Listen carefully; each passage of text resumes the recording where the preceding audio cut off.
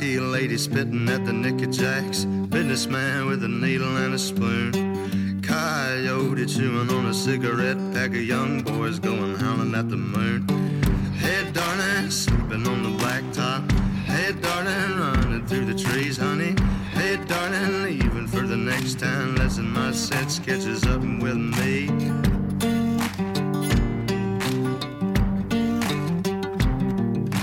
And boom, we are back. Welcome, ladies and gentlemen, to the High Button Podcast. I'm your host, Justin Belanger. Today's episode is brought to you by Generous United. Generous United is a membership-based buying group headquartered right here in Atlantic Canada. Their goal is to make sure prescription drugs are more affordable so you can live a healthier life during this pandemic. One thing I love about Generous United right now is that they're helping out small companies that can't afford health care for their employees. Whether it's dental, get a massage, acupuncture, whatever form of health care you can save money in, you're going to be able to afford other aspects of health care. So what Generous United will do is team up with the local member of your community, which is called a pharmacist. The pharmacist will team up with Generous United and come up with a free attentive online service that will allow you to save money on your prescription drugs. Head on over to generousunited.ca and see if there's anything that they can be doing for you. What's going on, everyone? Welcome back to the High Button Podcast. It's been a little bit of a break here. It's been a tough 2 weeks. I'm not going to lie, with COVID hitting here hard in Nova Scotia, in Atlantic Canada. We're going to bounce back strong, though. The people that live in this part of the world are strong-minded. We're always willing to help out our neighbors, and we always bounce back bigger and better every single time. So if you're out there and you're going through a tough time right now, just know that you're not alone, and we're all going to come come out on the other side of this thing better and stronger. Whether you know it or not, there's always a light at the end of the tunnel. So we're going to come back. We're going to be good. Stay strong. Nova Scotia strong. We are going to be fine. One guy that's going to lift my spirits, I know, for the next hour is Steve Lund. Steve is a Nova Scotia legend. Whether you're talking about the hockey game, whether you're talking about the acting game, Steve Lund has done both in them. Going all the way back, I guess we can start with Steve's hockey career. Growing up here in Halifax, Nova Scotia, played for the Dartmouth Subways in the Major Midget Hockey League back in 2004-05. Played one game for the Halifax Wolverines in Junior A. Then in 2005-2006, going on to the Quebec Major Junior Hockey League, playing for the Prince Edward Island Rocket. After that year, in 2006-2007, he played half the season with PEI, then the other half with the Halifax Mooseheads. Then to 2007-2008, he was a full-time Halifax Moosehead, playing there for the whole year. And after that, he moved on into the acting scene. I'm really excited to talk about Steven and his decision to move into that art form. I remember he came to our high school cafeteria in high school because his mom was actually my principal.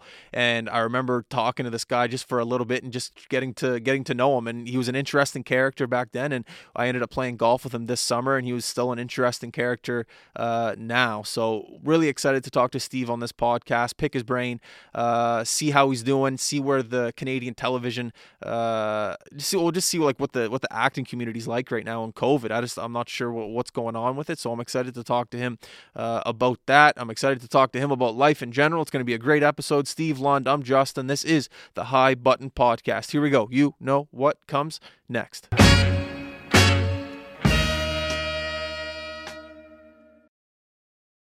Mr. Lund, we are here. Thank you very much for joining the High Button Podcast. I do appreciate it. Not sponsored by Moosehead Beer, but... Not quite, but we're brand loyal, like I said. Cheers, buddy. Cheers. You know, yeah. I was 8 games in. Did you? 8 games in. Really? 8 games? That's wild, man. You know, a big part of my hockey success was your mom. She was my principal at Halifax West, and academics wasn't a big part of my life growing up, and I definitely made some mistakes, and your mom had my ass. She covered me. She covered me. I mean, I hear these stories all the time. They can go one of two directions. Like, your mother buried me and ruined my life, or your mother got me out of a rut and put me on the straight and narrow. I was never really an academic myself, so she was able to rein me in when I needed it too. So, yeah, great woman. Great woman. Yeah. Great woman. Chicky Lund. Chicky Lund. Yeah, that's what, because my mom's friends with her. And okay. Chicky. Yeah. Who's Chicky? It's like your old principal. Yeah, Chicky, right. Chicky. I like that. So yeah, man, thank you for coming. I really do appreciate this. This is I feel like a long time coming. I remember hearing your name years ago. And when you switched over to the acting side of things, your name kind of became a little bit more of a headline, of a profile, like, oh wow, this guy can do both. He's an athlete and he knows how to remember lines. So maybe this guy's a little talented in both aspects of life. So I remember back in those days, your name was always coming up and your name was always recommended to come on the podcast. So now that you're here, it's awesome to talk to you. And I know we were together this summer playing at Osprey Ridge doing the golf. That was a blast. The boys were saying you could golf, and you definitely hit the ball there pretty well. I hit it pretty well into the woods that day. It was not my best day. Let the record show. I'm a lot better than that when the cameras aren't rolling. But no, that was a really fun day. Love that you guys put that together. That was perfect. I'd love to do more of that kind of stuff. Like, it's fun. It's very popular these days. The like mic'd up cheap golf content. Yeah, it's good stuff. I mean, that's usually it's like I said, I'm better most days, but golf is so humbling, and it's just worth catching those moments. Like, it's pure gold sometimes when you just fly off the handle, and it was nice to let the F-bombs fly because that's a typical round too. Yeah. And I heard you also play lacrosse. Yeah. I mean, I played lacrosse for a stint, but then I was not so kindly asked to give up the sport for life, basically, because at the time I was a very large kid. This was like when we were playing Pee-wee and Bantam hockey, and like I was, I don't know, a significant few inches taller than everyone else I was playing with. And I never really took lacrosse all that seriously. It was just something to do in the off season, and I was more so a hockey player and was married to that sport. So I kind of didn't take it all that seriously and just went out there and was headhunting quite a bit. And I injured a few kids to the point where they were like, all right, like, this is ridiculous. Like, you clearly don't care enough about this to like make it a legitimate outing for yourself. So please just hang up the stick. I love that's a lot of kids from around here had that experience because it was popular for that like 1, maybe 2 years when it first came around. Yeah. And everyone just got a little taste of it, and you liked it, you didn't. Yeah, some guys like really went on and had great careers in lacrosse, like even if they weren't the best hockey players. I'm thinking of guys like Ted Mills, who was a terrible skater but a great lacrosse player. Do you know? That guy scared I remember I got called up to midget from Bantam. And he always, Ted Mills. He's always, he has milk cartons for like shoulder pads. Like, that was always a thing for him. Like, just the toughest guy, tough as nails. First game getting called up to midget. The guy's fighting the team. But Ted Mills, that's a throwback. Yeah, it is, no doubt. Yeah, we were best buddies back in the day, man. All those Halifax Hawks.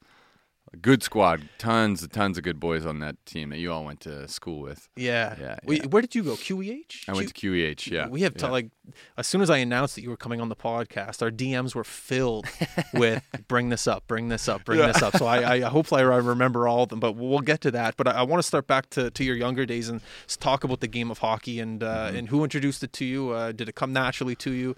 And how did the start of your hockey career turn out? Well, my dad was a hockey player growing up in St. John, New Brunswick, home of Moosehead Breweries, as a matter of fact. So he and his brothers played hockey forever. My earliest memories of hockey were of going to the rink with him, on Wednesday nights at Dalhousie Arena. And it was sort of like his night to look after me, and my mom had something else going on. So as a babysitting tactic, he would buy me a big bag of nacho Doritos and just send me up in the stands to eat the bag for the hour and a half that it was or whatever. And then he'd bring me in the dressing room, and I'd meet all the guys. I was very young at the time, and it was my first memory of seeing that many penises. But what it did for me is it showed me the camaraderie of the game, and my dad was always in there cracking jokes and really holding court in the room. And he wasn't the best hockey player, but he had a lot of scrap to him, and he had a very heavy slap shot. They called him, they had a couple of different nicknames for him, but one of them was Jonas Hoaglund. Remember that player? No. Wow, I think he played for the Leafs or the Canucks back in the day, but he was a puck hog, and so they called him Hoaglund. And there was another one they called him High, Hard, and Wide because he'd take clappers all the time, just come nowhere near the net. So I was immediately thrust into playing hockey. I started skating when I was 2 years old, and I wouldn't say it came naturally to me. What did come naturally to me was size. Like, I grew very fast. I was always the biggest one in my class. Yeah. So, and I'm a January birthday. That's good. So, yes, exactly. I have like 11 months on some of the other guys, so I was just that much bigger. So in novice, I remember I was living in Dartmouth at the time. In novice tryouts, I remember crying on the bench. I was playing forward at the time, and I was like, I'm never going to make this team. Like, my dad's going to disown me. And one of the coaches, he sort of sat me aside, and he was like, have you ever tried defense? And I was like, no, my dad, he was a centerman. Like, I always just assumed that I was going to be like him, a goal scorer. So he tried me out on defense in novice, and I loved it. I just had that mindset. I was just more defensive than I had a nose for the net. I was never a goal scorer. My stats could tell you. I started to fill the net a little bit in Bantam because of that famous slap shot that I inherited from my father, but was never a goal scorer. Was much more of a goal preventer.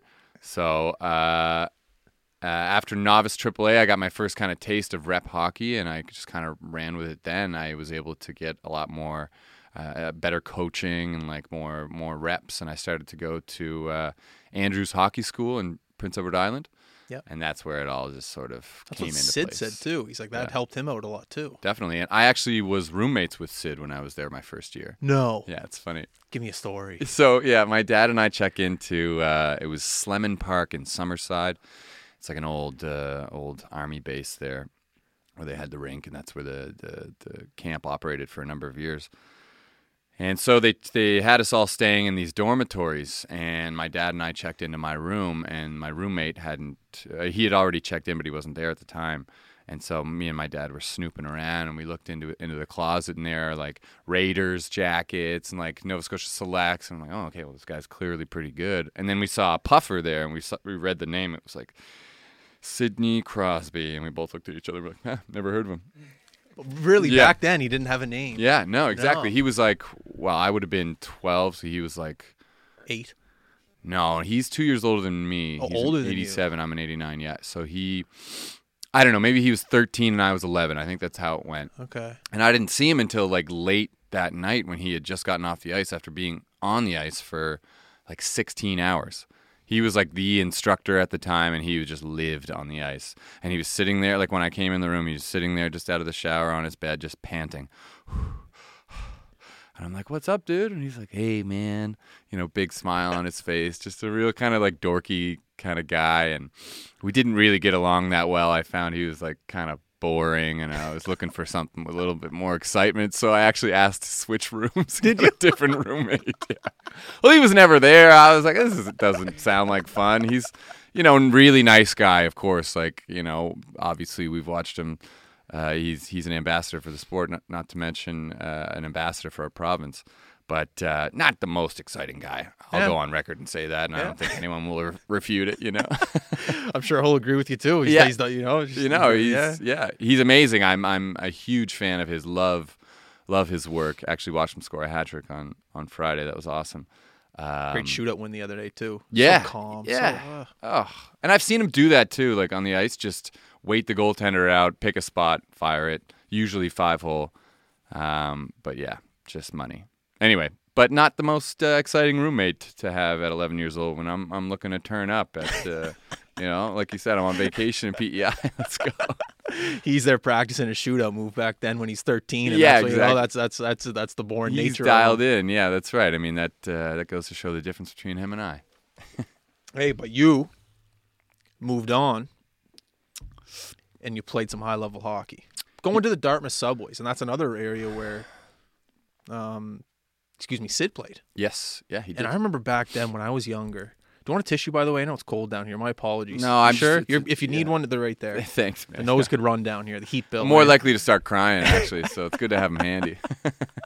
I remember when I was younger, the Major Midget League had such a buzz about it. I remember names like Hum. You remember names like Jared Grant. Duffy was there. And even back when with Sid, maybe back then I didn't know too much about the league. Mm-hmm. But I remember going to see some of those games at the Dartmouth Sportsplex. And 1,000, maybe 700 people there, and you're amazed by the level of skill of some of these players, the physicality. And I remember playing, maybe it was Pee Wee, Bantam, I don't know what it was, and just being like, this is really a year's difference from where I'm going to be. And I remember watching those Subway games and just being so impressed. And what was it like playing back in the day for the Nova Scotia Major Midget League and then the Subways? Did it have that effect on you being a player, or maybe not so much? Certainly did. No, yeah, I went to those games as well. Did you? Okay. I saw Sid play back in the day. We have a really good connection to a guy that he was very involved with the team. His name is Graham Owen, and he's actually going through a round of chemotherapy for a cancer that he has. So wishing him the best of luck. He's quite a name around the Dartmouth Subways organization, always was, and his son and I played minor hockey together. So knowing that he was affiliated with the Subways, he took our novice AAA Dartmouth Whalers team into the Subways dressing room to sort of do a little one-on-one bonding with an older player. So we're, 10 or 11, and these guys are 16, 17. Like, we're looking up to them like they're gods. And so we got to see, the facility that they had, and they were so cool. And I remember one of the guys, what's his name? Oh, my goodness. God, I can't remember his name right now. But he introduced me to the Beastie Boys, and I went out and bought the Beastie Boys CD after that. It was a very pivotal moment in my life where I was like, this is what I want to do. This is where I want to play. So that was a goal of mine for the next few years until it actually became a reality. Storied franchise. We had Brad Crosley as our coach, and he was, the coach coming out of Nova Scotia. He's the guy that you wanted to be with, and he had a massive influence on me as a person and a hockey player. So when our team was stacked that year too, we had Jeff Hum, we had Blake Gallagher, who was, I think, pound for pound, one of the best hockey products of Nova Scotia. It's just a shame that he kind of came up when he did before things started to change in the game, and there's now a lot shorter, smaller players. This guy was just a few inches shy of being recognized as a top-tier talent. It's really the only knock against him that you could say. Otherwise, it was an amazing player. But what an experience. Just, filling that barn every night. We went 36-6, I think, that year. It was wicked. Just domination. We lost in the Atlantic finals, tragically, but what an incredible year of hockey for me. Yeah, can't say enough about that organization. Just loved it. Wow. Yeah. I kind of jumped the gun going all the way to Major Midget because I heard a story about you in Bantam. You played Halifax Bantam AAA, correct? Yeah. I moved second year of Adam. So I was 12 years old, moved to Halifax from Dartmouth. So I heard a story you were at a tournament somewhere, I don't know where, and you know what tournament food is: Subway, chili, hot East dogs, Side Mario's, whatever you can get. Yeah. And I heard a story about you. It was I don't know if it was a final, semifinals, whatever, but you guys went out to eat somewhere, and everyone, they had what they had: nachos, chicken, they got whatever, and you got a bowl of fruit. And the guy who told me this is the one thing about Lund that always caught my eye was the discipline the guy had when he was so young. Yeah. When most guys are in Bantam, whatever, they're just gonna have a slice of pizza and go play a game. It doesn't really matter. Right. But you were kind of stood out because you just had a little bit more discipline and you knew, I guess, ways to make your performance better in the game of hockey. And you had a bowl of fruit, and then that obviously can help you. Yeah, Where did that discipline come from? I think the bowl of fruit was probably a bad idea because I ended up shitting my pants during the game. But no. I was brought up to believe that I could do anything that I wanted, I guess, is the easiest way to put that. Who put that in you, though? That was my parents, for sure. They instilled that in me, and it's a cliche kind of thing, but I really took it to heart, and it just, I don't know, leadership came pretty naturally to me. I just sort of was able to identify, this is what you need to do to succeed, and just stick with that. So, in Bantam, you're 14, 15 years old, and at that point here in Halifax, I can't speak to other places in the world, but you're going out drinking on the weekends a lot of the time. and I wasn't doing that so much. Like I was kind of hanging back, or I'd go out and not drink. You know, there were like a few omissions that I made in life in terms of lifestyle to prioritize my hockey career. I was very serious about it, you know, and I knew that the goal was to make the NHL, and that was just, I had a one-track mind in that regard. You know, I was just going for it, doing everything I needed to get there, and you know, little things like eating properly and training a lot, and you know, saying no to the indulgences that a lot of my peers were getting into at that time. I liked the responsibility. I liked being the captain. I liked being the go-to guy. I really thrived in that environment. So setting an example, whether it be on the ice or, you know, giving a motivational speech, that was like a big thing back in the day. You know, before every game, I'd have something different prepared, and you know, it was really off the cuff. I didn't prepare necessarily, but you know, I knew that just before every game, I was going to have to give some sort of motivational, you know, hype up, rah kind of speech, and that became a routine with the core group of players that we came up through in the Halifax Hawks organization that put a lot of banners in that Centennial Arena. Yeah, 100%. Yeah. Well said. Yeah. The Halifax Hawks. It's a franchised.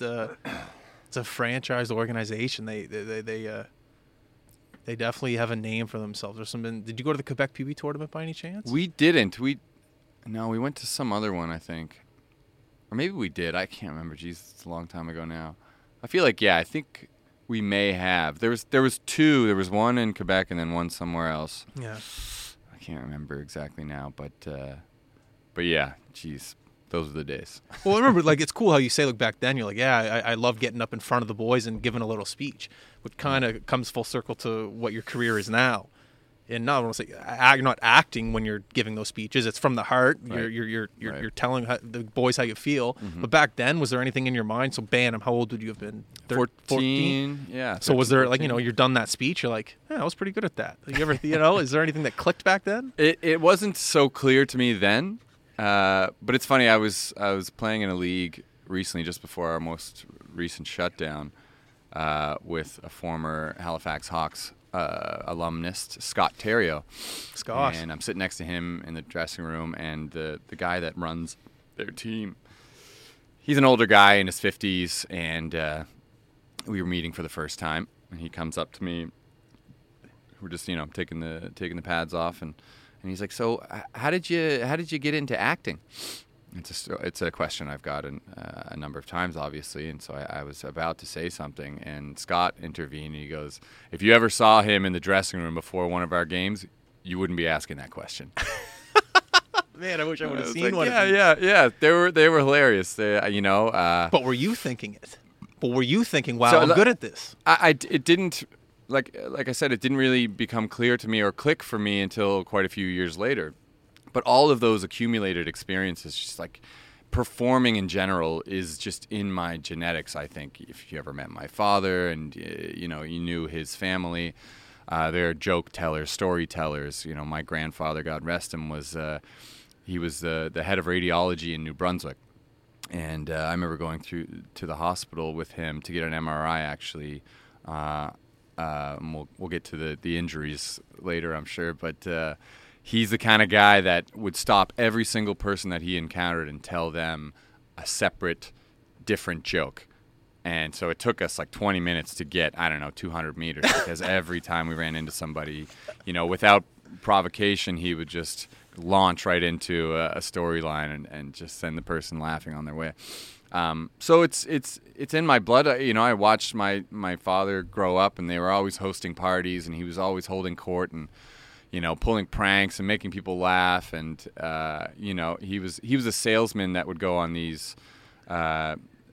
these big conferences, and he'd be up there at a podium, and he'd be telling jokes, you know, in front of like hundreds of people, and they were losing it laughing. And I really took to that. I really admired that. And I just thought I'd carry the torch in a way, but I never really figured it out until I was about 18, I guess, is when I started to encounter concussion problems playing hockey. I was with the Mooseheads at the time, and it was looking like I should probably, make a career change or start thinking about doing something that was safer for myself, because I had racked up a number of concussions in a single year, and I was falling out of love with the game, just kind of a little lost. And I got to talking to some very close friends of mine, and I brought up the idea that I had even before I started playing like rep hockey, like back to those novice days when I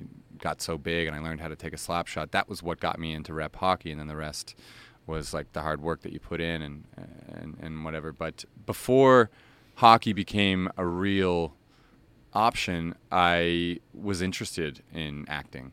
My family put me into these acting classes at Neptune Theatre here in Halifax, and I did a couple of auditions for commercials and that sort of thing. So it was like I was becoming an actor until I reached a certain point as a kid where it's like no one else, none of my friends are doing this. They're all playing sports. So there wasn't an avenue to take at that age. Hockey took over. And then once hockey was looking like it was probably going to be over, I came back to that dream. Just on a whim, kind of started, surveying my friends, being like, what do you think if I were to do this? Like, do you think that's a viable option for me? And the response I had was overwhelmingly positive.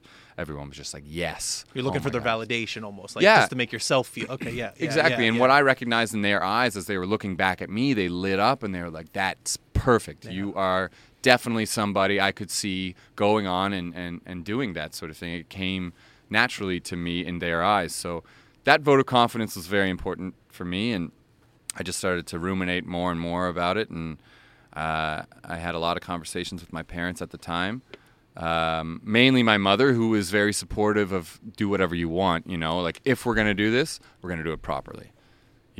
We're very concerned about your brain at this point.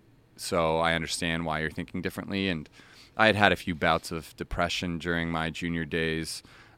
So they could identify that my heart was broken a little bit and I needed something to pick me up. And maybe that was a total radical change of lifestyle and careers. So her and I got to chatting. We were sort of researching different schools. She said, if you're going to do it, you're going to go to school and you're going to learn, how to do it properly. We found a school in Vancouver that was like an acting for film and television specific program, and I shipped off. Like I within about a month, I had made the decision to quit hockey, and so I instead of showing up for training camp in September with the Halifax Mooseheads, I was on a plane on my way to Vancouver, enrolled at Vancouver Film School. Dude. Yeah. You think about that. I left them high and dry. You think about that decision, how especially from around here, the kid that grew up in Halifax, dreams of playing for the Mooseheads, and then makes that decision to go, you know what, no, it's my turn to go chase something else that I want. Yeah. It's just talking about it seems just absolutely insane. And it was at the time. It was, yeah. I don't know if the kids around here do anything to play for the Mooseheads. And that's wow, you felt that strongly that you could achieve something else. That's unbelievable, man. I did, yeah. It was unheard of, Unheard of, yes. Yeah, I didn't know anyone else that had, that had pursued that path before, so I was... Very different from around here, too. Kids are acting, what? Yeah. Around here, it's... What? Yeah. How do you, give up on hockey? I've used the analogy that... quitting hockey is kind of like getting out of the mafia. It's hard to do. You can't just give up. Most guys that are, players that play a serious level of hockey, they pursue it until its end, right? They go all the way to, playing in the minor leagues or whatever. It's hard to just give up, especially when things are at their peak. So it would seem, and I had the unfortunate situation with the brain injuries. I could have possibly, let myself heal and gotten back into hockey. But like I said, my heart wasn't in it at that time. And I could have pursued it for other people, to appease what I thought my parents would have wanted, which wasn't the case, thankfully. They were very supportive. But I'm sure not a lot of players who would have been in the same situation would have had the same support that I did, so I'm very grateful that I did. And that was what enabled me to make that radical change. What fascinates me about that whole thing is that, playing for the Mooseheads and being a junior player, life is comfortable. Life is very good. Yeah. You're an all-star around here. You talk to a girl, hey, how you doing? I'm Steven. How are you doing? What's the life is very, very, very good here. You're comfortable. And for you to go, I'm going to go out west on a plane and pursue something else, you talk to 1,000 people around here. No one will make that decision. No one. Yeah, I mean, what I hope is that my story, if it ever reaches the right person, will help them perhaps be inspired to do something similar if they find themselves in a similar position, especially if they're encountering injuries that could potentially lead to a lifelong disability.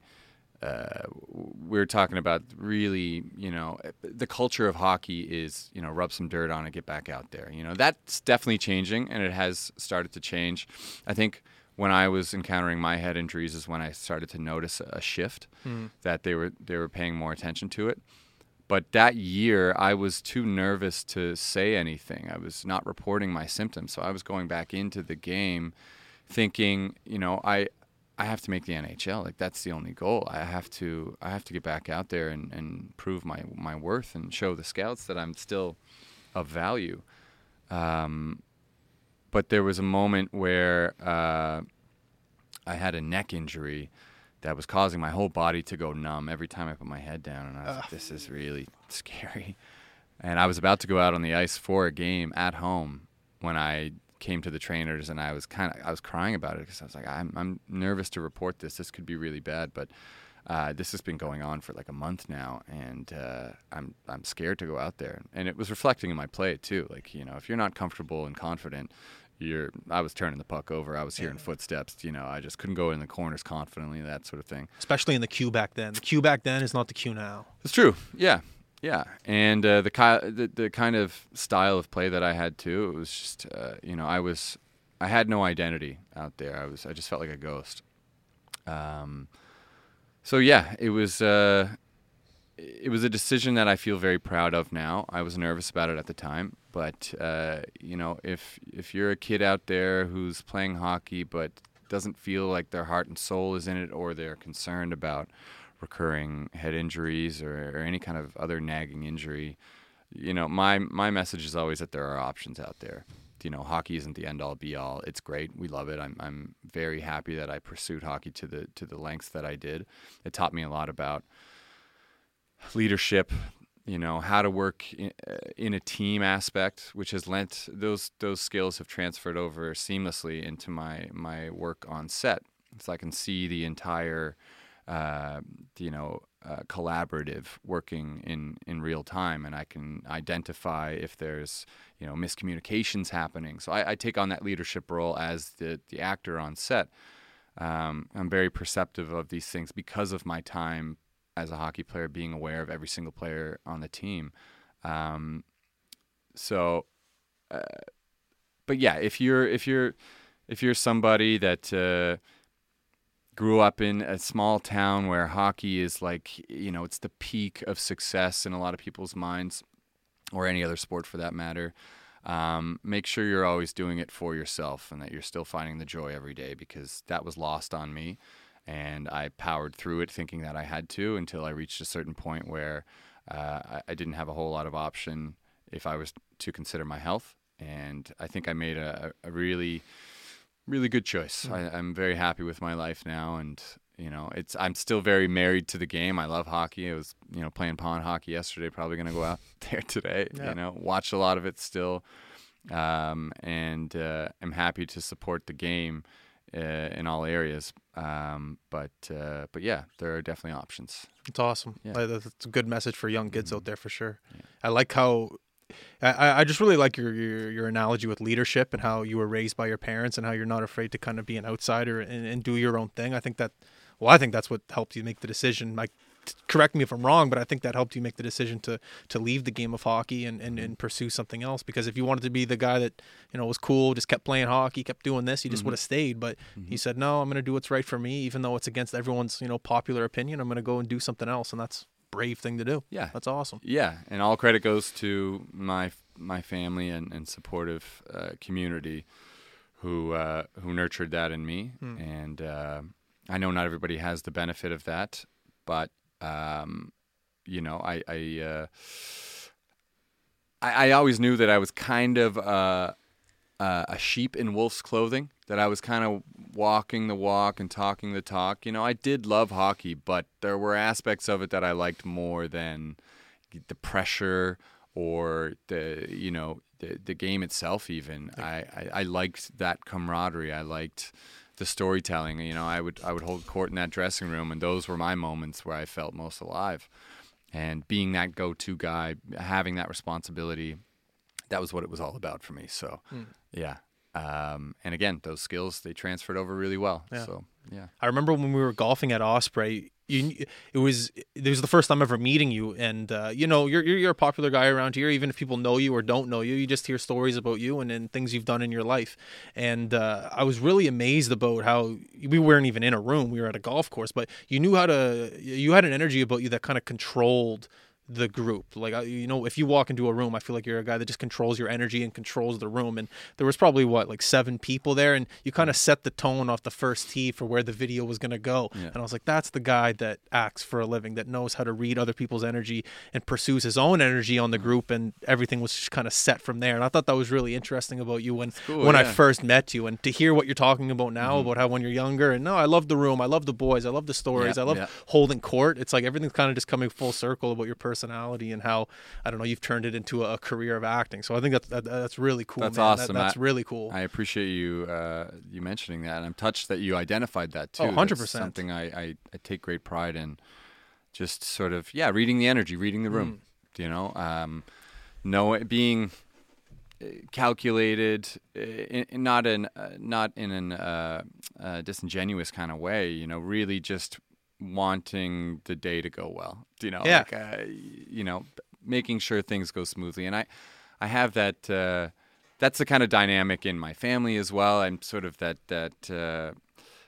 person that can facilitate a conversation between two people who don't necessarily, who can't communicate for whatever reason. You know, I think I'm an arbitrator at on some level where I can, bring people together, or make sure this person is comfortable, or make sure that they feel like they're being paid attention to.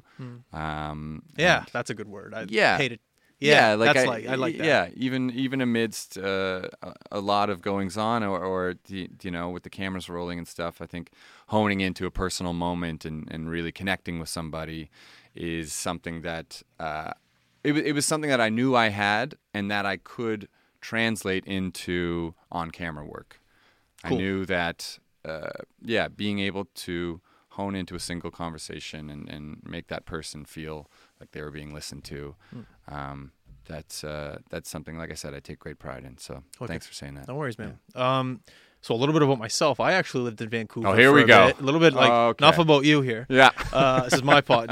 So I lived in Vancouver for a year and a half. Okay. Year and 3/4. Yeah. And I did some background acting work. No way. I get paid great money doing background acting work. It's kind of cool. And I dabbled a little bit in like the remembering lines and trying to get roles thing. That never really became successful. I didn't know that. Yeah, I gave a shot. I lived in LA for a bit too. It was tough to get work because I was a Canadian citizen, and it's impossible. Yeah. Possible, but I did it for a bit, and I wasn't a huge fan of I wasn't a huge fan of the personalities that I was like dealing with every day. There were some people that were just full of themselves. There were some people that were really hard to talk to. And with acting and background acting, at least, there's a lot of waiting around and talking to people who I don't know and necessarily care about. Exactly. But they're telling me their life story, who their mom is and stuff. And it's like, all right, relax.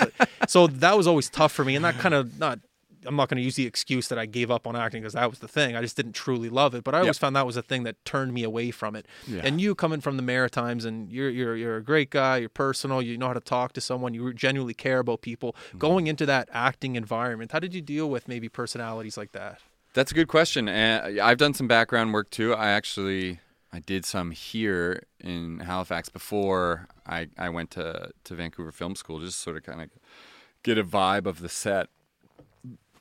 And after doing background work, I was like, I'm never doing this again. This is not what I want to do. I want to be in front of the camera. I want to be, because a lot of waiting around, like you said, and I want it to be the focal point. I want it to be more important, I guess, is the easiest way to put it.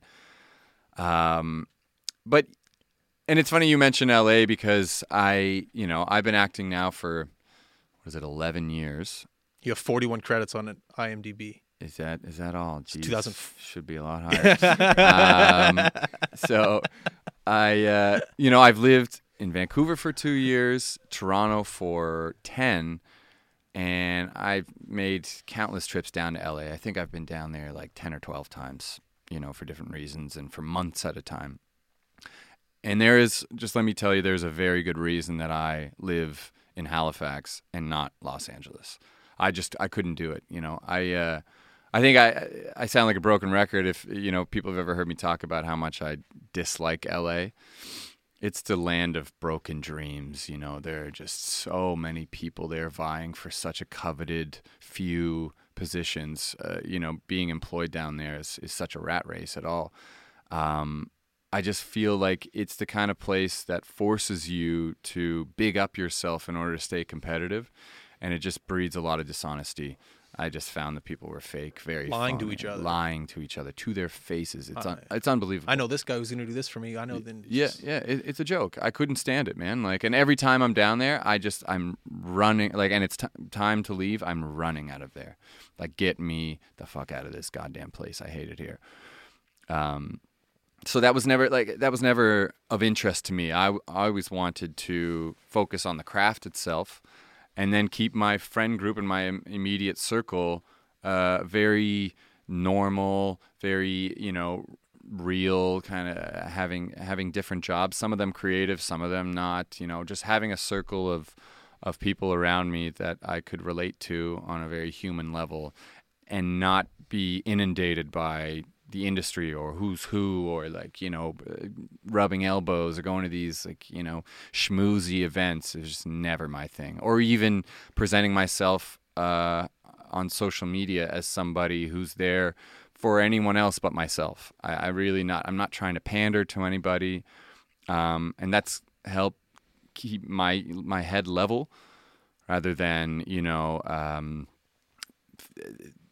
become desperate or just to picture in front of a Ferrari just to get the recognition.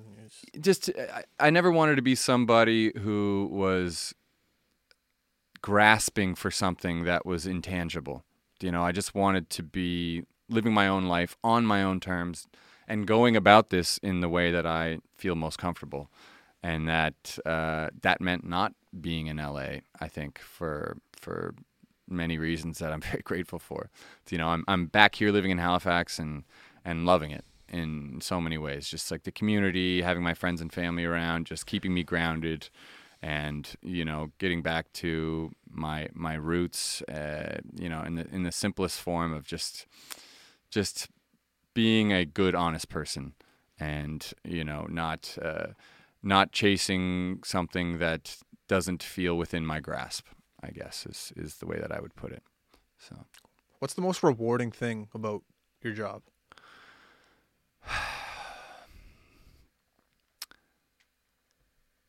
I played a lot of hockey, as we've talked about. And, the recognition that you get for something you do on the ice, it usually amounts to a tap on the ass or a hit on the head or a fist bump or something like that.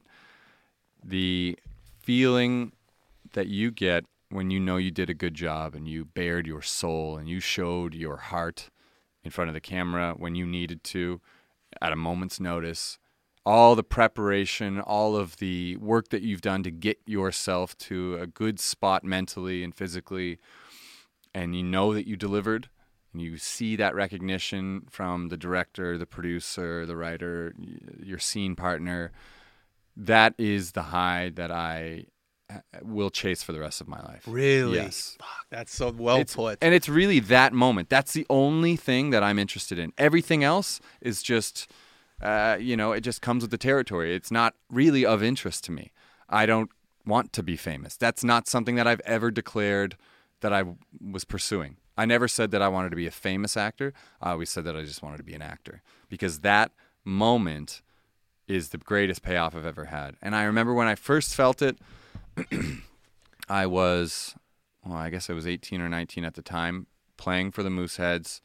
It was in the off season, and this is around the time that I was, talking to those people in my life, my mother most namely, about whether or not I should become an actor. And she goes, well, let's see if you got what it takes, basically. And I was like, okay, what do you mean? Like, do you want me to do something right here, right now? She said, no, obviously not. We're going to get you an audition for something that's filming locally, and you're going to go in the room and, give it a shot. And if you like it, great. If you don't, then we'll know, right? So I was like, very good plan, Chickie. So we contacted this family friend, Valerie Hallman, who works for Magic Rock Productions here in Nova Scotia. They do a lot of things. They are actually just shooting an American sci-fi TV show out in Beaverbank this past season. Okay. They've done movies and television in Halifax for 20 plus years, I'm pretty sure. Anyway, connected person who's also a family friend. So we get in touch with her. She gets me an audition for this coming of age, like indie movie that's shooting in Halifax that year. And I'm working at the hospital at the time. This is like July. As a porter. So I'm like carrying patients around, transferring like blood samples, and like running around doing all the odd jobs that need doing in the hospital. Great gig. Loved that so much. And so there was an audition that was happening on South Park Street, and I was at the Halifax Infirmary, so right across the street.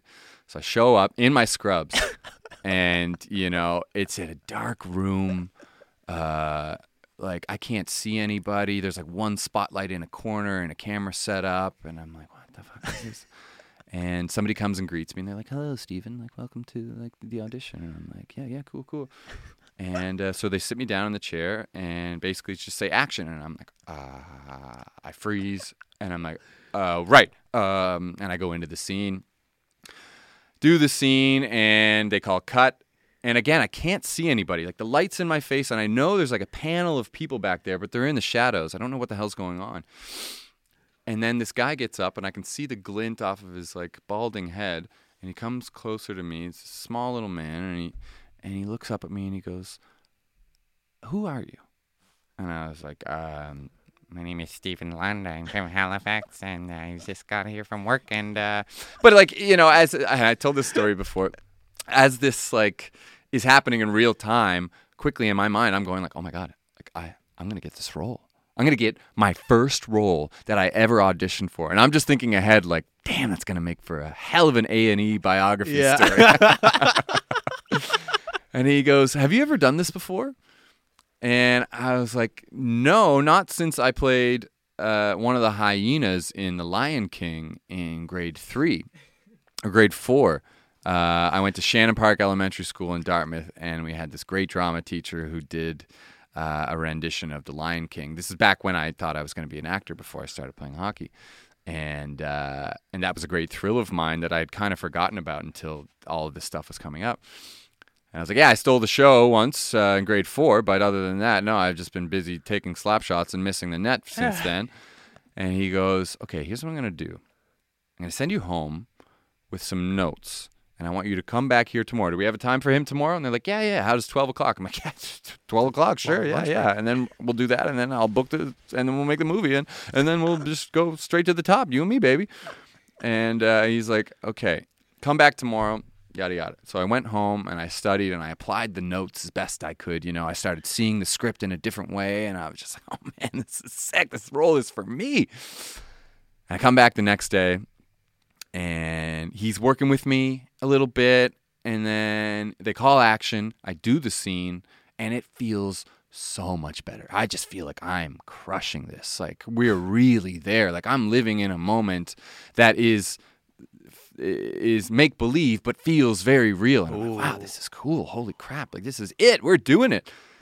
And after the scene is done, calls cut, and then the same guy emerges from the shadows again with his hands open like this, and he goes, do you feel that? And I was like, I'm just freaking out. I got goosebumps all over my body. I still do, just thinking about that moment again. And I'm like, wow, oh my God, I've never felt more validated in all of my years playing hockey than what this man just did for me right now. And he goes, that is amazing. Like, look how much better you did in just that one day. And I was like, holy shit. And he goes, now, obviously, I can't give you this role because you've never done anything before in your life. And I was like, right, obviously. Of course. I knew that the whole time. Back to the hospital pushing pages. Yeah. Shit. Didn't get this one. But he goes, are you thinking about doing this? And I was like, to be honest, like, yeah, like me and my mom have been talking, and like we've been looking at this school out in Vancouver. It's a film school for television and film, or acting school for film and television. He just puts his hands on my shoulders and he goes, "Go west, my son."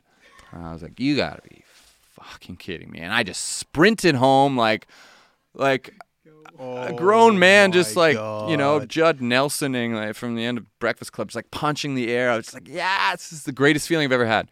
And I ran home. I busted down the door. I was like, "Mom, I didn't get the role, but I can do this." And she's like, "All right, let's go." And we applied for Vancouver Film School right then and there, and I shipped off a month later. Get the fuck out. That is a crazy Jay story. Dahl is his name. Jay Dahl. Jay Dahl. Go west, my son. Dahl.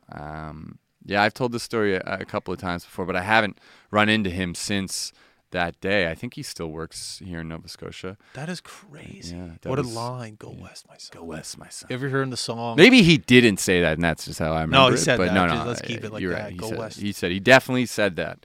Yeah, that's an What a unbelievable line. story. Yeah. Have you ever heard the song California by Led Zeppelin? Going to California. About 6,000 times, yeah. That's it's my favorite band, yeah. Is it? Yeah. No way. Yeah. Dude, their not documentary, but when they play at Madison Square Garden, and at the very end, when they go back in the limo, they jump on their plane. And yeah, Pegasus, yeah. Is that what the plane was called, Pegasus? I'm pretty sure, yeah. Anyway, when I went out west, I heard that song California by Led Zeppelin. Yeah. And then what's a flight out west? 5 hours. Yeah. I probably listened to that song for like 3 hours at the whole. That's awesome.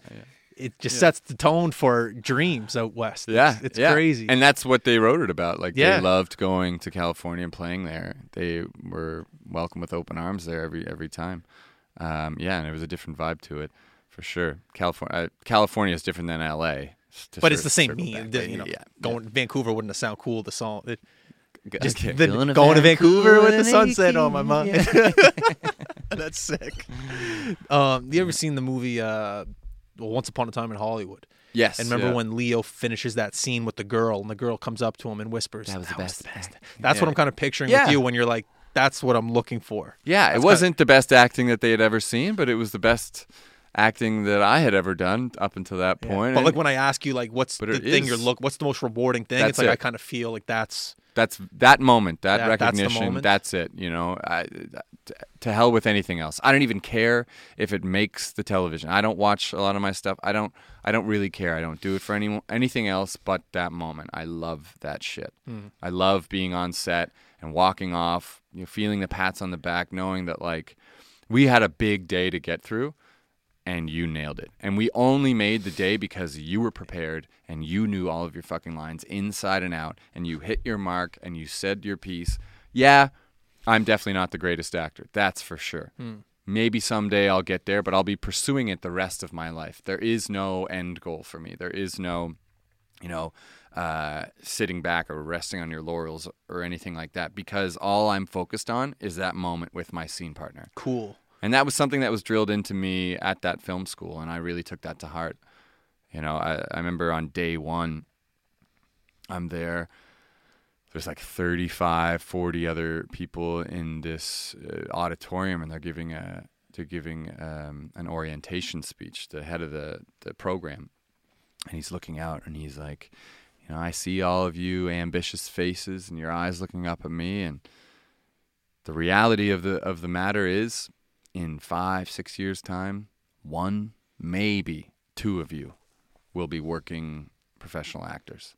And I remember looking out at all of those faces and just being like, oh no, you just wasted $30,000 on this because it's going to be me. I'm going to be, there was no doubt in my mind. Like I just wasn't there to fuck around. Like this was something that I was going to make happen for myself one way or another. Anyway. Does the confidence of playing hockey when you were younger, even the Mooseheads, whatever, the leadership ability, does that give you the confidence almost to like knock on someone's trailer who you're about to do a scene with and be like, come on, let's go over lines? Because I feel like that's not like a common, it might be a common thing, but Yeah. I feel like a lot of actors like, I know the line, my partner will know the line, but you said you're looking for chemistry with the person you're working with. Well, here's the thing. Like you pointed out, like my ability to read the room. Yeah. You know, and I think I don't really consider myself to be a selfish person, but I think in order to be good, you need to listen. You know, I'm talking about technically as an actor, like the things you need to possess are the ability to listen to your scene partner. So, you know, you're not just looking back at them with blank eyes and you're thinking about your next line. You're taking it in, what they're saying. But that ability to read the room, like you said. So some people, they have a different process, you know, what is necessary for them to get to that place of, you know, openness and preparedness is for them to do their own thing. So you don't go up to them and say, hey, can we go over these lines? If you know that that's not what they need. Interesting. Now, the hazard of that is that I am so considerate of my scene partner, of everybody else on the set, that sometimes I don't own my own moments or ask for the things that I need.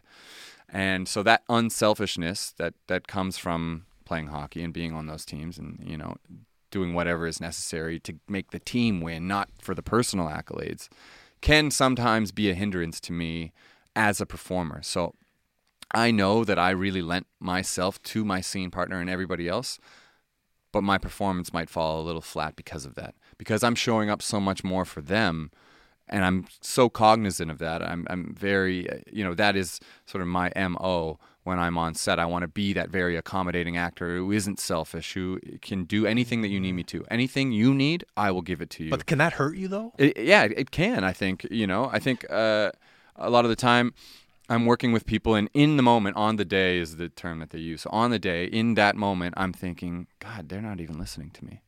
They're not, you know, like, and I think my performance falls flat because of that. And then I watch it back, and their performance is so captivating. Whereas I thought, like, I was pissed off that day because I didn't feel like there was very much of a connection. But they were focused on themselves. They knew what they needed to do to bring their best performance out. Whereas I think I'm a little bit too conscious of what it would take for the other person rather than owning my own moments, I guess. So there's a balance there that you got to strike. Remember when Robert De Niro and Joe Pesci met in the desert on Casino? And Joe Pesci always says the reason that scene is so great is because Robert De Niro let me be great. You know, right. Robert De Niro is an amazing actor. He does incredible things. He's been in incredible movies. But Joe Pesci, he's no, you know, fart in the wind. He's a good guy. He's a great actor. Yeah. And he's like, the reason that scene was so great is because Robert De Niro stepped down and let me. Yeah. So kind of like that's kind of what you're talking about? Yeah, I think so. You don't mind. Yeah, okay. I think there's a, as you can attest to being in LA, there's a lot of ego. Yeah. When it comes to this industry, a lot of people thinking that they should be the one, they are the best. You know what I mean? And you need to have thick skin, so ego can certainly help you to a degree. But egos can get in the way of a good product as a whole, and so I've tried to dissolve my ego as best as possible on set and let it just get to the level it needs to by any means necessary. However, there are instances where I haven't taken enough of what I need, and therefore what I see when I see the final product, I can tell exactly what I'm doing, and it falls flat. Cool. So I'm reconciling with that and trying to get better at that every time I get the opportunity to do so. Which in this industry is unfortunately seldom. It's just it's hard out there. Yeah. Yeah. What characteristic traits do you look for in an agent? Well, I've had the same agent, God love her, for 10 years now. No way. Yeah, Amanda Rosenthal. She's amazing. Sorry, are you good? Sure. Okay. Yeah. Keep going. She's a wonderful human being. What I look for in an agent is a friend, a personal friend. And I told her that from day one. So friendship first, business second? Friendship first, yes, definitely. I think they need to know who I am and what I need and what I want, and also be able to shoot the shit with me. This is like one of my closest friends.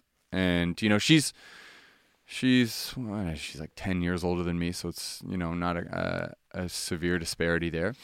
So we have a lot in common still, we can sit down for dinner and talk about 10 other things before the topic of my career is ever even brought up.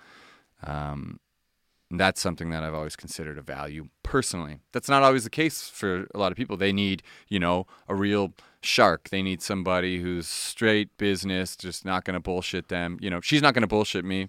She'll listen to everything that I have to say and be very accommodating because we have that personal connection. She can always also tell me when I'm being a little bitch or something like that. Do you know what I mean? You need that. I need that, exactly. Everyone needs that. I think so. Everyone needs that. I think you need it. I need I need it for sure. But yeah, she's the best. She's one of the best agents in Canada. She's done very well for herself, and she runs a small boutique type agency. That's something that I consider very important too. Not just being lost in the shuffle of 200 clients. She's got a tight 35 type of list where she can keep tabs on every single one of her clients on a daily basis personally. So how often do you get scripts? It ebbs and flows depending on the season. So this past few months has been very slow. Because of COVID? Not necessarily because of COVID, just the winter time. Christmas break, Hanukkah, Christmas. It's a whole month of inactivity. So a show isn't likely to start up in the month leading up to Christmas, and it'll take that long for it to start up after Christmas. So right now we're in a very slow period. And I think once February hits, things will pick up. Typically, that's what they call pilot season. I've heard of this. Yeah, so pilot season is February to April, typically. 2 months, okay. Yeah, 2 to 3 months. It could start earlier or end later. But the way that the model would always work back in the day when there was primetime television is your marquee flagship shows would go to air in the fall, right? That fall TV back to school season. So things would cast in February, March, April. Then they would shoot the pilot in the spring, and then they would, if they got picked up, they would go for the rest of the series over the summer so that they were ready to air by the fall TV season. I gotcha.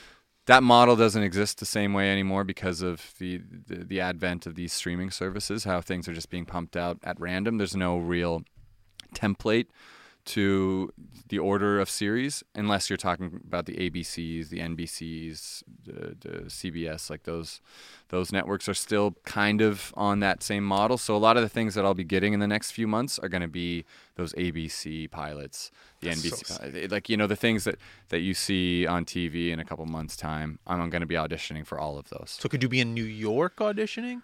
Or how does that? Because ABC, NBC, isn't that New York? No, they're all out of LA. LA? They have offices. I mean, NBC, I think their head office is in New York, but they're obviously bi-coastal. Yeah. All the film studios are in LA. But yeah, it could be New York. There is a pilot season in New York, but they'll audition out of a number of different cities. So New York, LA, London, Toronto, Vancouver, Chicago, Sydney, Australia. Jeez. They'll put out the call. And so the nice thing about COVID, and the reason that I'm living here in Halifax now, is because you don't have auditions happening in person. No way. No, yeah. I feel like that's a big thing, though. Wouldn't you need them to be in person? Well, there's an argument to be made there, definitely, and I think a lot of people like different. I like to be in the room. Podcast, I can't do Zoom. I have to. No, it's shit. It's terrible. I hate it. I completely understand the personal rapport you want to have, but there are lots of people out there who think that it's unnecessary. Ultimately, you're ending up on camera, so what does it matter that you're That's fair.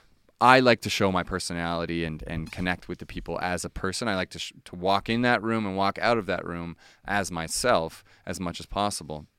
That doesn't always work. A lot of people just want to see the character, and so I think it's saving a lot of money too. There are definitely going to be a lot of old school purists who are saying this is ruining the casting process. But I think it's saving a lot of people's lifestyles, saving a lot of money. What it means is that we can live remotely and audition remotely. So I can be anywhere, including on vacation in a tropical location, and be submitting my auditions remotely, it doesn't matter. So I moved home to Halifax because Lord knows I could never afford to buy a house in Toronto, but move home and things are entirely different. I've got a studio in my house set up now that I can do all my auditions via Zoom. It's different. It's a new world. It is a new world. Yeah, definitely. That has changed our industry possibly forever. I don't know that they'll ever go back to that model, given the convenience of it alone. So, and a lot of people, there's been an exodus out of LA, out of New York, out of Toronto. A lot of my friends have left the city. Same, just moved back to here. Yeah. It's a crazy world we're living in. What's that? You did too? Yeah, he went to Ryerson. He was up at school, and then he was like, I was going to stay until COVID, and now a year and a half later, I'm still here. yeah, there you go. There's so many of those stories, man. so All many. over the world. Especially, there's a lot of Maritimers that live in Toronto that just come back. Yeah. Or that have come back in the past 2 Or years. that are planning to come back now, too. Because I'm pretty sure there's a lockdown in Toronto, too, right now. Yeah, I think they're supposed to ease them at the end of this month or something. But I've talked to a lot of my friends who are still there, and they're like, you made the right decision to get out of here. You know, like I miss the hustle and bustle of Toronto, no doubt, and I miss the feeling like you're in the center of the universe in some ways. Everything that happens in Canada sort of filters through Toronto, so you're in the mix kind of thing, and there's events and concerts and stuff happening all the time. That's not really how it is right now. So I had a meeting with a gentleman the other day who used to run or still runs a media company up in Toronto. He actually produces these pamphlets here, so like Raptors, and then he'll sell them for the Blue Jays and the Maple Leafs. So he makes these yearbooks, and he recently just moved back to Halifax where he grew up, but he lived in Toronto, started this company, decided to move back because of everything that's happening, but still operates the business here in Toronto. And we were talking about High Button Sports and how he's like, what's your plan with it? What do you think the future is going to hold? And I go, I flirt with the idea of Toronto. If I want to be a serious sports broadcasting media company, I feel I need to be talking to the Raptors. I feel I need to be talking to the Blue Jays and all this stuff. And he looks at me, he goes, dude, you're totally wrong. Halifax is where you need to be right now. It's the coolest up-and-coming market there is in Canada. And I looked at him. I thought he was a little nuts at first, and then I sat back, and I was like, maybe he's kind of right. Wow. People from around here, they love their local sports. They love talking to local individuals, whether when it's not on like a newscast and it's a very serious conversation. It's more fun, free-flowing with a podcast. Yep. And you have professional sports slowly starting to move in here with the Halifax Thunderbirds. The Mooseheads will always be here, and things are just, you talk of a CFL team. But I know, I always would think back to that meeting about the market here in Halifax, and I think he was right. It's a cool, slowly up and coming market. And when did you have that conversation? Like 2 months ago. Oh, okay, cool. Yeah. Very cool. So I always think about that. Yeah, we have a very good friend. My girlfriend's one of her best friends, Tyson Geik. He's the VP of communications for the Thunderbirds. I've seen the guy. He's like always on camera. With, Blonde guy, tattoos. Yeah. Pretty big arms, but not a great arm wrestler. He had a job with the Canucks, I'm pretty sure. He did, yeah, exactly. Yeah. So he's just moved here to take the job with the Thunderbirds. So there's an exciting new chapter of Halifax sports. Yeah. And I look at that and I go, okay, wow, this is a guy who had a job with the NHL. Yeah. And he's here now. Yeah. It was it was a lateral move in that it was a bigger position with a smaller organization, but definitely he wants to be in front of the microphone, so like he's getting to do that stuff now, and he's doing a fantastic job. If you ever get the chance to go to a Thunderbirds game, highly recommend it. It is extremely entertaining. A very entertaining product. Like, you don't get the same stuff in a hockey game. I love hockey, obviously, and I'll watch it till the day I die, but it is a more fan engaging outing, I would say. Unless hockey people that go to watch hockey usually know the game very well. If you don't know anything about lacrosse, you'll have a good time at a game. Yeah, they're a lot of fun. Mm-hmm. I want to go back to just we had a couple people DM us. How much time are we at? Hour and 5 minutes. Hour and 5 minutes? Hour and 10 minutes. What are you good for time? I'm great for time. I do have to pee. Okay, here's what you're gonna do. Go. You might not like it. I don't give a fuck. Go behind this curtain here. There's a sink. Just turn it on. Go. All right. Right there. Sweet. Just keep it going. You get some audio. Yeah. Other one there. Right there. Yeah. There you go. Turn the left handle on. Got There you go. I think this is a great episode so far. Are you good? You're good for time though? Yeah. You sure? Yeah, for sure. We'll have to after this go. After this, we're gonna have to go on the ice, do something. Yeah. I'll have to figure something out. I'm just too much on a high right now. I woke up this morning, and I was just like, today's going to be a good day. Like, I knew he was coming over for the podcast, and I was pumped for it. But I was just like, today's going to be a good day in terms of momentum. We always talk about momentum and this business needing momentum. I don't know. I just feel like momentum's going to come. And I'm just like, these past 2 weeks, I've just kind of been done feeling sorry for myself with live stream going away. It's just like, Yeah. I don't know. I haven't gotten to that point yet. I know you haven't, but I want to bring up your personal stuff so bad because I feel he has good advice for you. I won't. But yeah. Actually, you know what? I'm going to do the exact same thing. So, Steven, if you don't mind keeping Jeff company for 34 or 40 seconds, go for it. My mom's calling me here too. Oh my God, take the Where's mom at? You should take the call honest. Just wait, actually, no, let me come back. I want to talk to her. If you do call her back, give me a sec.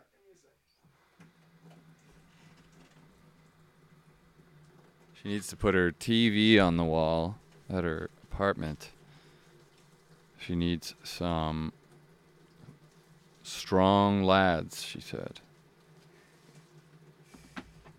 I guess I got some duties later today. Wanderers games too? I went to one Wanderers game. Yeah, great time. We were in one of the boxes and we had like unlimited alcohol, so I didn't pay too much attention to the game. But what I did see, yeah, great atmosphere, great vibe, loved it. Another great Halifax sports outing. The Wanderers games we're talking about. Yeah. Oh, they're nice to us too. They're very they came here 2 years ago and they gave us media access. They let us talk to the players. They give us tickets for the year. Wow. And like whenever we need extra tickets for like our buddies, they'll give them to us. Like they're That's just so great. accommodating. Wow. Yeah. And they're a group from New York. So like one thing I always stressed when I had our first meeting with them, I'm like, look, you guys are going to thrive here. You guys have a great team. Yeah. And I was just like, one little bit of advice for you, like embrace the community, like as hard as you can, and they Yes. will embrace you 10 times more. And they You're took right. that advice. You're right. I'm not saying that's the reason they have success, but they've been doing that. They're in schools, they're in hospitals, they're running camps, Yeah. and the community is definitely embracing them, and they're having some success, a lot of Totally. success. Yeah. Everyone's talking about it. Yeah. I haven't heard a bad word said about that No. entire organization and the fan experience. Yeah. Good for them, man. It's a lot of fun. Yeah. And Hopefully it's they'll be all back. because of you. All because of me. Wow. Should be on the team. I was a lacrosse guy too, you know. Big lacrosse. Look around. You got a couple lacrosse sticks there. Of course, yeah. Um, Man, I wouldn't know the first thing to do. I could never really cradle very well. I never had good hands, period. really? Hockey guys usually it comes natural to them. Yeah, not me. No, No. I was more of a brute in terms of hockey playing. You know, I was a very physical player. I wasn't known for my dangles.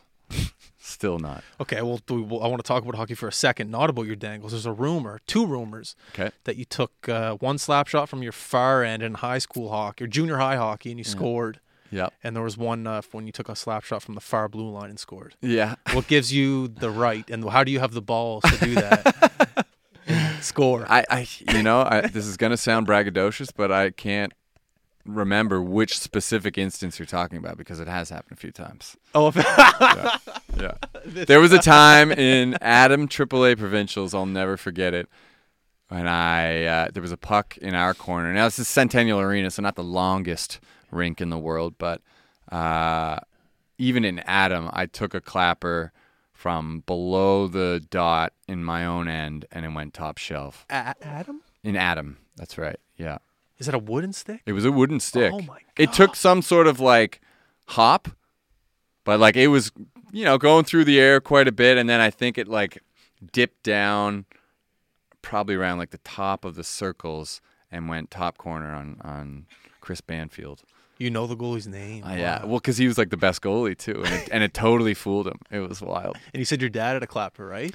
My dad had a heavy clapper, yeah, and we had a garage we built a garage next to our house that we never parked the cars in. It was just a huge shooting gallery. Awesome. And I just blew the back wall out of it like 2 separate times, just firing clapper. Like I'd shoot 600-700 pucks a day. Like it was crazy. What? The calluses on my hands from just shooting pucks all day long. So as you're shooting those pucks, what are you thinking in your head? NHL, or just get better? Yeah, it just, I think in the back of my mind, it was NHL for sure, getting that NHL shot. But my dad just told me, like, if you want to get good at something, you've got to practice, and that means like really practice. So I'd practice a little bit, and he's like, no, I'm talking like more. So, and it paid off, and he's like, look how it pays off. He's like, this is the direct translation of the work that you put in. Like it's math. It's really just that easy. So, and I quite loved going out there and just letting her fly. Yeah. I would be like 500-600 pucks before dinner kind of thing. Like that was the joke. That's a lot. A lot of shots, man. Yeah. So I had a really, really heavy shot.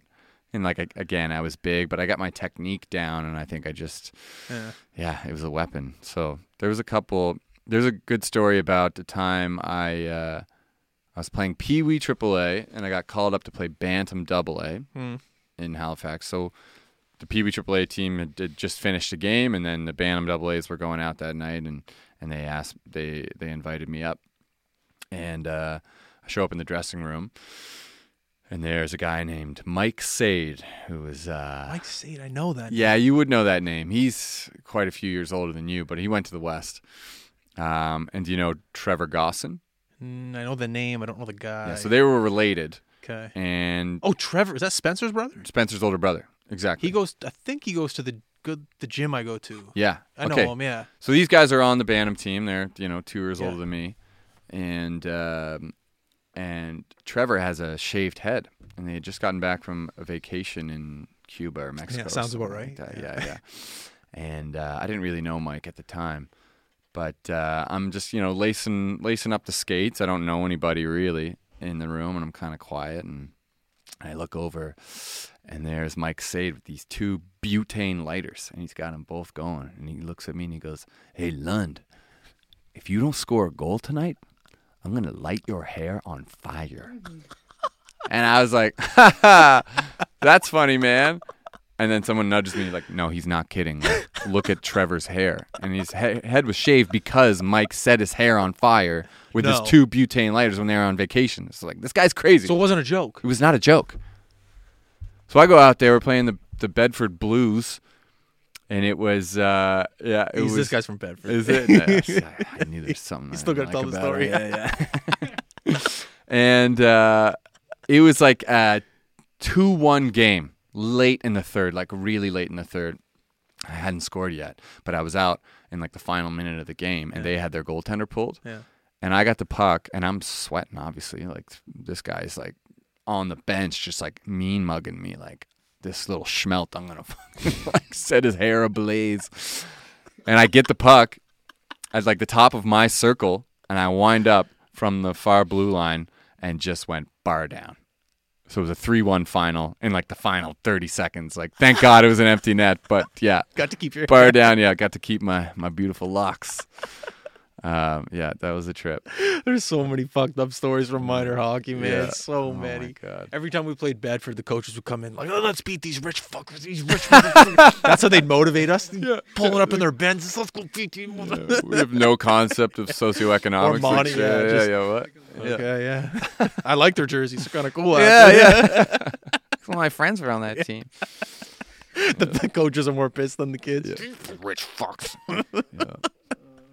That's amazing, though. That's man. Keep my hair. You got to keep the hair. Yeah. What are you doing the rest of the day? Oh, I think my mom called to say that she needs help mounting her TV to her wall, so I'm gonna do some sun duties there. Probably hit the gym, straight biceps today. Monday, big Monday, bicep. big arm day. Other than that, not too much, man. Wicked, man. Yeah, this is definitely the highlight of the day. So the highlight of my day, highlight of my week, past 2 weeks. Yeah. I like that I'm episode 369 too. Yes, yeah, very, very. if you're a 69 or you're the actual like episode 400 or 500, 69 is where you want to be. Yeah. That's a good. Or 420, yeah. Or 420. Yeah, Oh yeah. yeah. Ways to go yet. Yeah. That's coming up. Yeah. 50 episodes away. Yeah. 51. Someone who smokes the ganja. Where'd you go to high school? You went to QEH. So and I they went. tore it down. They tore it down the Yeah. year after I graduated. No way. Yeah. All right, Lund's gone. Let's That's tear it. down. Yeah, not getting any better than this. It's over. Yeah, they built the Citadel, the new school. But I went for my grade 10 year, and then I was drafted by PEI. So I played a year and a half in PEI. So I did 11 and a half of 12 in PEI. And then I came back to QE to graduate, where I only had, at that time, I'd done a ton of courses through correspondence. So I had enough credits so that I only had one class my second semester at QE. So, and it was a joke. I think it was like English or something like that, which was my best subject, so I didn't really need to apply myself. And I'd just show up half an hour late every class with Palace VIP written on my hand. Like just strolling in, hungover, got my Timmies in my hand, and then as soon as that Timmies was done, I'd pop a lipper in and toss a dank in the middle of class. It was a fucking joke, high school, man. Palace VIP, yeah. dollar beers. Wow. Yeah, dude. Yeah, I had this great fake ID for a while. It was awesome until it was seized, and I was actually okay. So the Moose had just gotten eliminated. This was in like April, I guess it was. This was the year that Marchand and Voracek were on the team. Bryce Swan. Can you? Sorry to interrupt you, but Yeah. can you tell us any behind the scenes Marchand stories after what you're about to tell me for the Mooseheads? Yeah, I mean, But like, you don't have to tell me now. Like, just, well, just- to be honest, like, I've known Brad my entire life. We've played against each other since he's 1 year older than me, so every second year we'd play against each other. Yeah. And there was that year where they took a year out in minor hockey, so we ended up playing against each other for 3 years straight.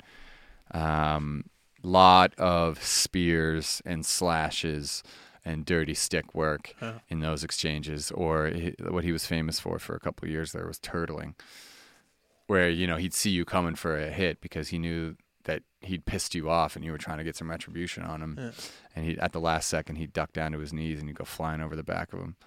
Oh, fucking bastard! still doing it. I know. He's toned it down quite a bit, thankfully, but I think he got suspended a few times for it. Such a cheap shot.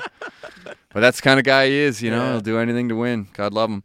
What was But, Voracek? Oh, sorry, keep going. Yeah. No, so I don't really have a ton of experience with Marshy because that was when I was my most concussed. So I was sitting out a lot of those games. Yeah. I didn't play a ton with him. I wasn't with the team. I couldn't travel with the team. So I kind of missed out on those few months when he was in Halifax. I can distinctly remember, the energy shifting in the room. Like there was a big swing in Dick in the team now. Yeah. After he just won the World Juniors, he's coming in as a highly touted 20-year-old, destined to make the NHL hometown exactly. So he was full of piss and vinegar, and I know that he did a few things that really pissed me off on the ice. Really? Like he would dipsy doodle a lot. Like he had so much confidence that he would just try to hang on to the puck and dangle people for an entire minute of a shift. And there would be times when he's like up around the blue line and I'm the defenseman just sort of handcuffed there. Like, what do I do? Do I back off? Do I hold the line? I don't know what to do. And then he'd turn the puck over and it'd be a breakaway and I'm chasing the guy down. Like he did that a number of times to me where I was like, for Christ's sake, this guy's going to fucking rein it in here. And I'm sure the coaching staff was even more upset. Maybe. Yeah, but again, like he'd already won a Mem Cup, like he'd already won the World Juniors, like it was over for him, like he wasn't as invested. And the team didn't go as far as they could have gone. I think they were missing some pieces anyway, but there's so many rumors about that year. Cuz it was like on paper it was the best team, like very very good. Yeah. But it just never there's just like a lot of like speculation about that year. What was going on? I in think the it's dressing because room. they were missing number 4 on the blue line. Yeah, he was too busy at Palace VIP. I had number 4, yeah. Wow. I was number 2 my whole career. And then Bondarchuk had number 2, so I had to Did you take give it to number him? 4. No. He was the captain. He was he there. had first right of first refusal, dibs. but I'm not a number 4. That's for sure. It was Luciano Lomano. He had it, and then we were traded for each other. So I took his number. He took mine in PEI. But Where'd you sit in the room? geez. So you walk in. There's a far wall. Yeah, I was to the left. So you got the By slant. I was by the tendies. I think Oh, I you're was- on the corner? That's where I sat too. Near to the corner, yeah. That's where I was in yeah. the corner. Yeah. Barely could. Schmelt, yeah. You Oh, would just be. Yeah. if you're a call up for the Mooseheads, Yeah, you're relegated You're lucky to the if corner. you get a helmet. Yeah. You're lucky. That's funny, man. What was Voracek like in the room? Was he awkward as like a Czech kid? 'Cause No. I heard his English wasn't good. Or did he fit right He in? was the best. Was he the best? I fucking love Jacob Voracek. What was Yeah. the best about him? And everybody loves him, man. Like he was such a funny guy. Like I think if he was able to speak his own language, he would have us all in stitches at all times. Like he's just a funny guy. His English is great now. Yeah. But he was just the greatest energy. He'd come into the room all the time, all smiles, just like so happy to be there. Just always down to make somebody laugh. And he really cared a lot about the team's success. That's awesome. He fought a number of times. Like I remember my first training camp with him, we had this huge brawl against PEI. Or actually, no, I was playing with PEI against the Mooseheads, and he had a fight in that game. And I was like, wow, that Voracek guy, like he's the real deal. I'd sit next to him a few times on the bus, and he'd play tunes for me. Like he's like, Lanner, this song is the best, dude. And I'm like, shit, yeah. Like, what song is it? Like, what are you listening to, dude? And he'd give me an earbud, and it was "Girls Just Want to Have Fun" by Cyndi Lauper. And like these are the tunes that he's listening to. We're all listening to Eminem and all these like gangster rap and stuff before the game. Yeah. Meanwhile, he's like listening into Girls 80s just pop wanna have rock. fun. Yeah. That's amazing. Yeah, he's the best, dude. He would eat McDonald's all the time. Oh yeah. All the time. He McDonald's. loved it. Did they have that in Czech Republic, McDonald's? I don't think they had a lot of them. Maybe they did have a few, but he was obsessed with it. Oh yeah. And but he could still, skate like the wind, and he was in decent enough shape. Like we were all just like, dude, you shouldn't be eating that. Like we're not eating that nearly as often as you are. Like we all did crush McDonald's from time to time because we were, 16, 17 years old. Goes right through you. Exactly. Yeah. Yeah. We're burning 12,000 calories a day. But yeah, he would have Pepsi on the bench. Just like the most unusual thing. We had some Czech players or teams come over for different tournaments over my junior or my minor hockey career, and they would all drink Pepsi on the bench too. Like it was. Ovechkin does it too. It's Does like it? it's Yeah. the sugar. Right? It's the sugar, I guess. Yeah, yeah. It was completely ridiculous to us back in the day. It was like, what is this about? But yeah.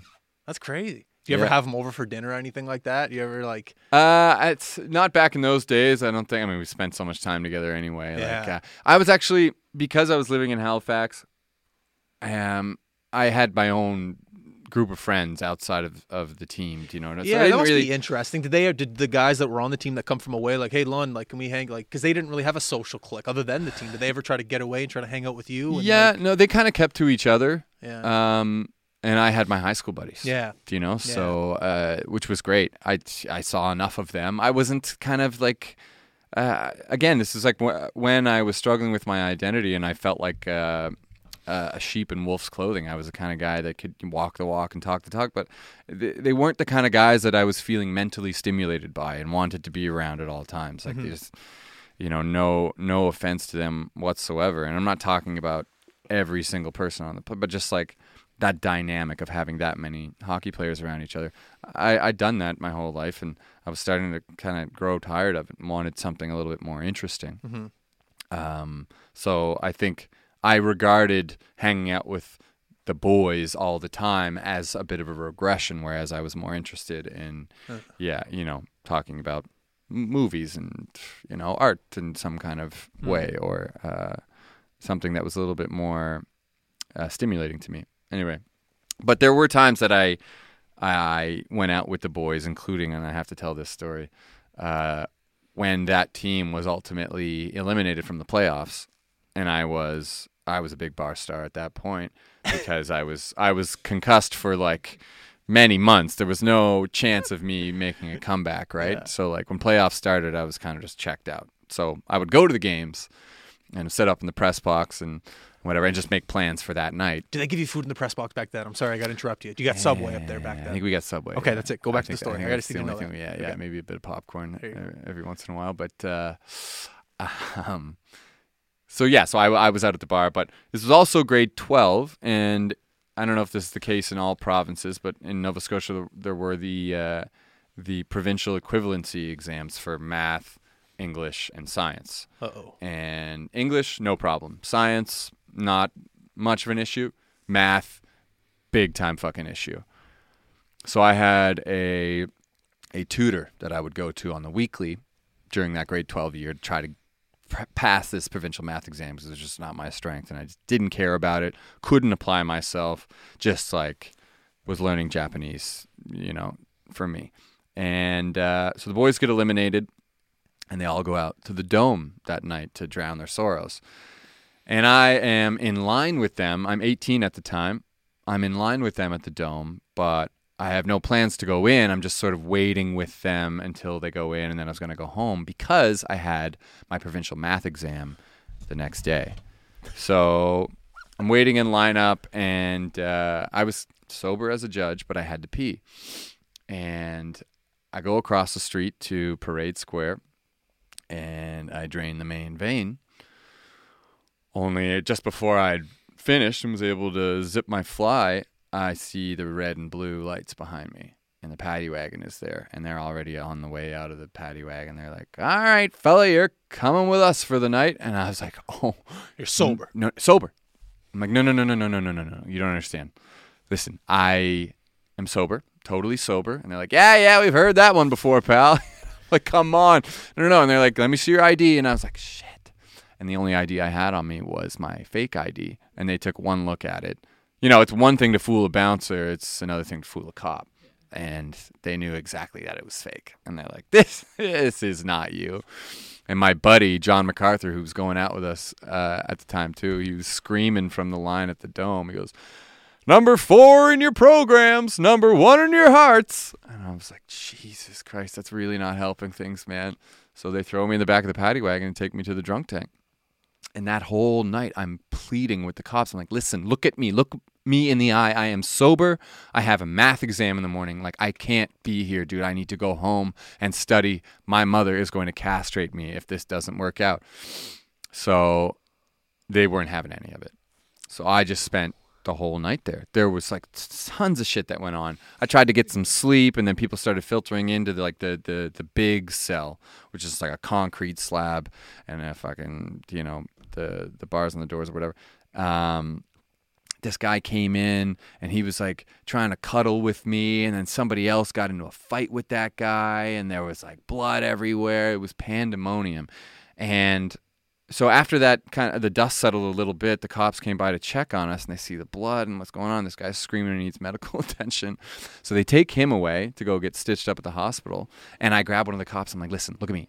My name is Steve Lund. I play for the Mooseheads. Come on, man. Like, can this give me any kind of clout here? Like, I need to get out of here. Look at me. I'm sober as a judge. I have this fucking math exam. And the cop looks at me, and she goes, "I know you." And I'm like, oh, perfect. Yes.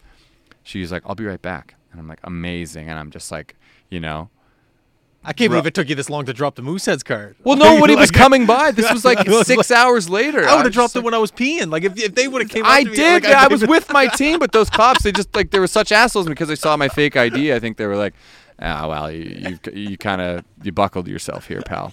You've got no choice. So the cop, she's like, "I'll be right back." I'm like, sick. I'm like, "Fuck all y'all. I'm getting out of here." She comes back with a pen and a piece of paper just like this. And I was like, "What is this?" And she passes it through the bars, and she goes, "Can you sign this for my daughter?" It was the oddest autograph I've ever given. So I was like, oh, my God. So I wrote something like, Jesus. She goes, "Oh, watch out for the blood." I'm like, oh, my God. "Stay out of trouble. Steve Lund, number 4. Boom. Handed it to her. She goes, "Thanks so much. My daughter's going to love this." And then goes away. Disappears for another hour and a half. Now, at this point, it's 9:30 in the morning, and the exam is at 10. And at QEH. Like you're right next to it. Right next to it, Right exactly. next Just to on it. the other side of the hill. If I'm more than a half an hour late, they shut the doors. I can't write the exam. I get an automatic 0. So at 9:30, they call my name, and it's finally time because I went in at 9:30. It's 12 hours for us to sober up, even though I hadn't had a goddamn drop of booze all night. And so they call my name finally. You know, I get signed out. They're giving me my shoelaces and everything like that, my personal effects, my cell phone. My girlfriend at the time was just like, "You're cheating on me, aren't you?" I was like, "No, babe, you don't understand. He meant nothing to me." He cuddled me first. Yeah. So, and I'm like, geez, I'm stressing out. How am I'm going to have to walk to QE right now. I don't have any money or anything like that. And I hear my name, Lunder. And I look behind me, and there were these two twin cops who had done work with the Mooseheads. They were like these, I don't know, constables or whatever. Great guys. I can't remember their name right now, but they were like real buddy with the team. They would take us on ride-alongs and stuff like that. I know who these people are. Both bald? Yes. Okay. They were there when I was there. Okay, yeah. Awesome guys. Again, I can't remember their name. We'll have to fact check them. But they're like, "What are you doing here?" And I was like, "Boys, this is a situation. I need a ride to school. Can you give me a lift?" And they're like, "Sure, buddy. Hop in the fucking paddy wagon or hop in the squad car." Flick the lights on. Rip me to QEH. Like, everybody's all inside. It's like 10:15 at this point. They're all writing their exams, and I pull into the quad into this cop car. I got bar stamps all over me. And I'm running in, and I'm like, "Oh shit! Wait, I don't have a pencil." I'm like, "Hey boys, can I borrow a pencil?" One of them throws one at me, catch it. "Hey, thanks a lot, man. We'll see you later." Run inside, get in there like 10:20. Everyone's just like, "What the fuck, dude?" And I'm like, "Don't ask me. It's been the longest, and I look like shit. Shut up." I sit down, I write the exam, and I got a 52%, and I passed provincial math. Yeah. Let's take a second here and just. Because I know probably as a grown man that still has some effect on you sitting in that cell all night. And for you to pass, get a 52. Oh, congratulations. Man. Yeah. All those hours of doing the tutoring, like all 52. year. Oh, that's incredible. What a story. The best story. 52 I've ever had. Yeah. The fact that you got your laces back. I've known people that have had to come to meetings the next day don't have laces. They're coming in, they're flopped. You got your laces back, so that's good. It's a rite of passage to be in the drunk tank. I kind of wish that I was drunk. It was being there sober is really probably shitty, dude. Because you can't sleep. Yeah, if you're hammered, you pass out. Yeah, exactly. What a story. Mm-hmm. What a story. Yeah. That's glad crazy. I was here to tell it, man. Yeah. Yeah, the oddest autograph I've ever signed, for sure. I thought you were out. Did you think you were out of there? Yes. You're like, "Oh, I'm out of here." Of course. I was like, "Oh, thank God you're saving my life. Of course. I'll give you this autograph in exchange for you to spring me a little early here so I can go and run over my notes before I got to write this." I want to get a picture, too, while you're at it. Jesus, imagine between the bars. Yeah. Iconic. Yeah. Oh, man. Yeah. Dude, I don't know if I got anything else for you. I think you covered it all. Good note to end on. Oh, that's a hell of a note to end on. Perfect, Dude, I feel like you're just getting started in your journey. Yeah. You're going to come back here next year. We'll see where you're I'll at. do episode 420 if you don't get there in the next year. I like that. Yeah. We'll get a studio that's more puff friendly. Yeah. It doesn't go up to it. I guess you could, but yeah, we'll hotbox this place. Yeah. We'll figure it out. That'd be a hilarious episode. Steve, you're the man. Thanks you so very much for coming buddy. on. I appreciate it. Congrats to you on the podcast, man. Oh, thank you. Everything's going well. Good for you, buddy. I appreciate that. Everything. You made the right decision staying in Halifax. How's that? I like that. Yeah. But if I ever need to come visit somewhere, make sure you just have a couch so I can crash. If you're in LA, Vancouver, just make sure. Yeah, man. You know. No go doubt. interview the Canucks. Stay at your place. Go back to the rink. Yeah. Figure it out. All right, man. We will. All right, care. everyone listening, thank you very much for tuning in. It's Monday, beginning of the week. Work hard, have fun, stay safe, get out on the lake, go skating. Yeah, do it. I think that's all I got to say. Once again, thank you very much to everyone for listening. Stay safe, have fun, we're out. Thanks, y'all. Pete.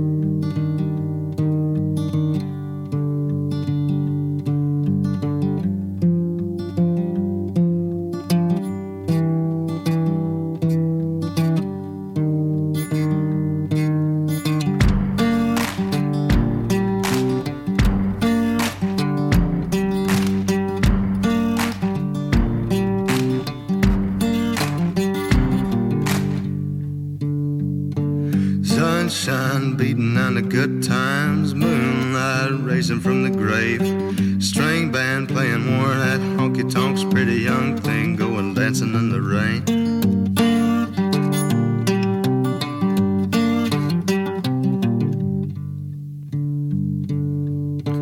High heel lady spitting at the Nicky Jacks, businessman with a needle and a spoon. Coyote chewing on a cigarette, pack of young boys going howling at the moon. Hey darling, sleeping on the blacktop.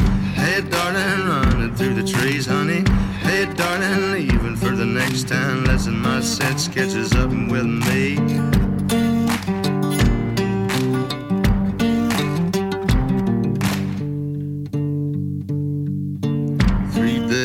Crash on a number 4, 2 witnesses blown up high. Not sure whose will be done. You can call me a sinner for wondering why. Hey darling, sleeping on the blacktop. Hey darling, running through the trees, honey. Hey darling, leaving for the next town, lesson my sense catches up with me.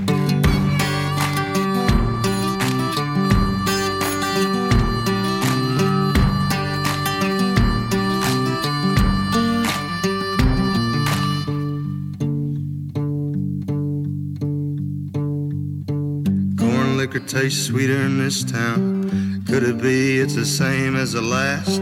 I swear I've seen your face elsewhere before, just as familiar as a bottle and a glass. Hey darling, sleeping on the blacktop. Hey darling, running through the trees, honey. Hey darling, leaving for the next town, lesson my sense catches up with me. Hey darling, sleeping on the blacktop. Hey darling, running through the trees, honey. Hey darling, leaving for the next town, lesson my sense catches up with me.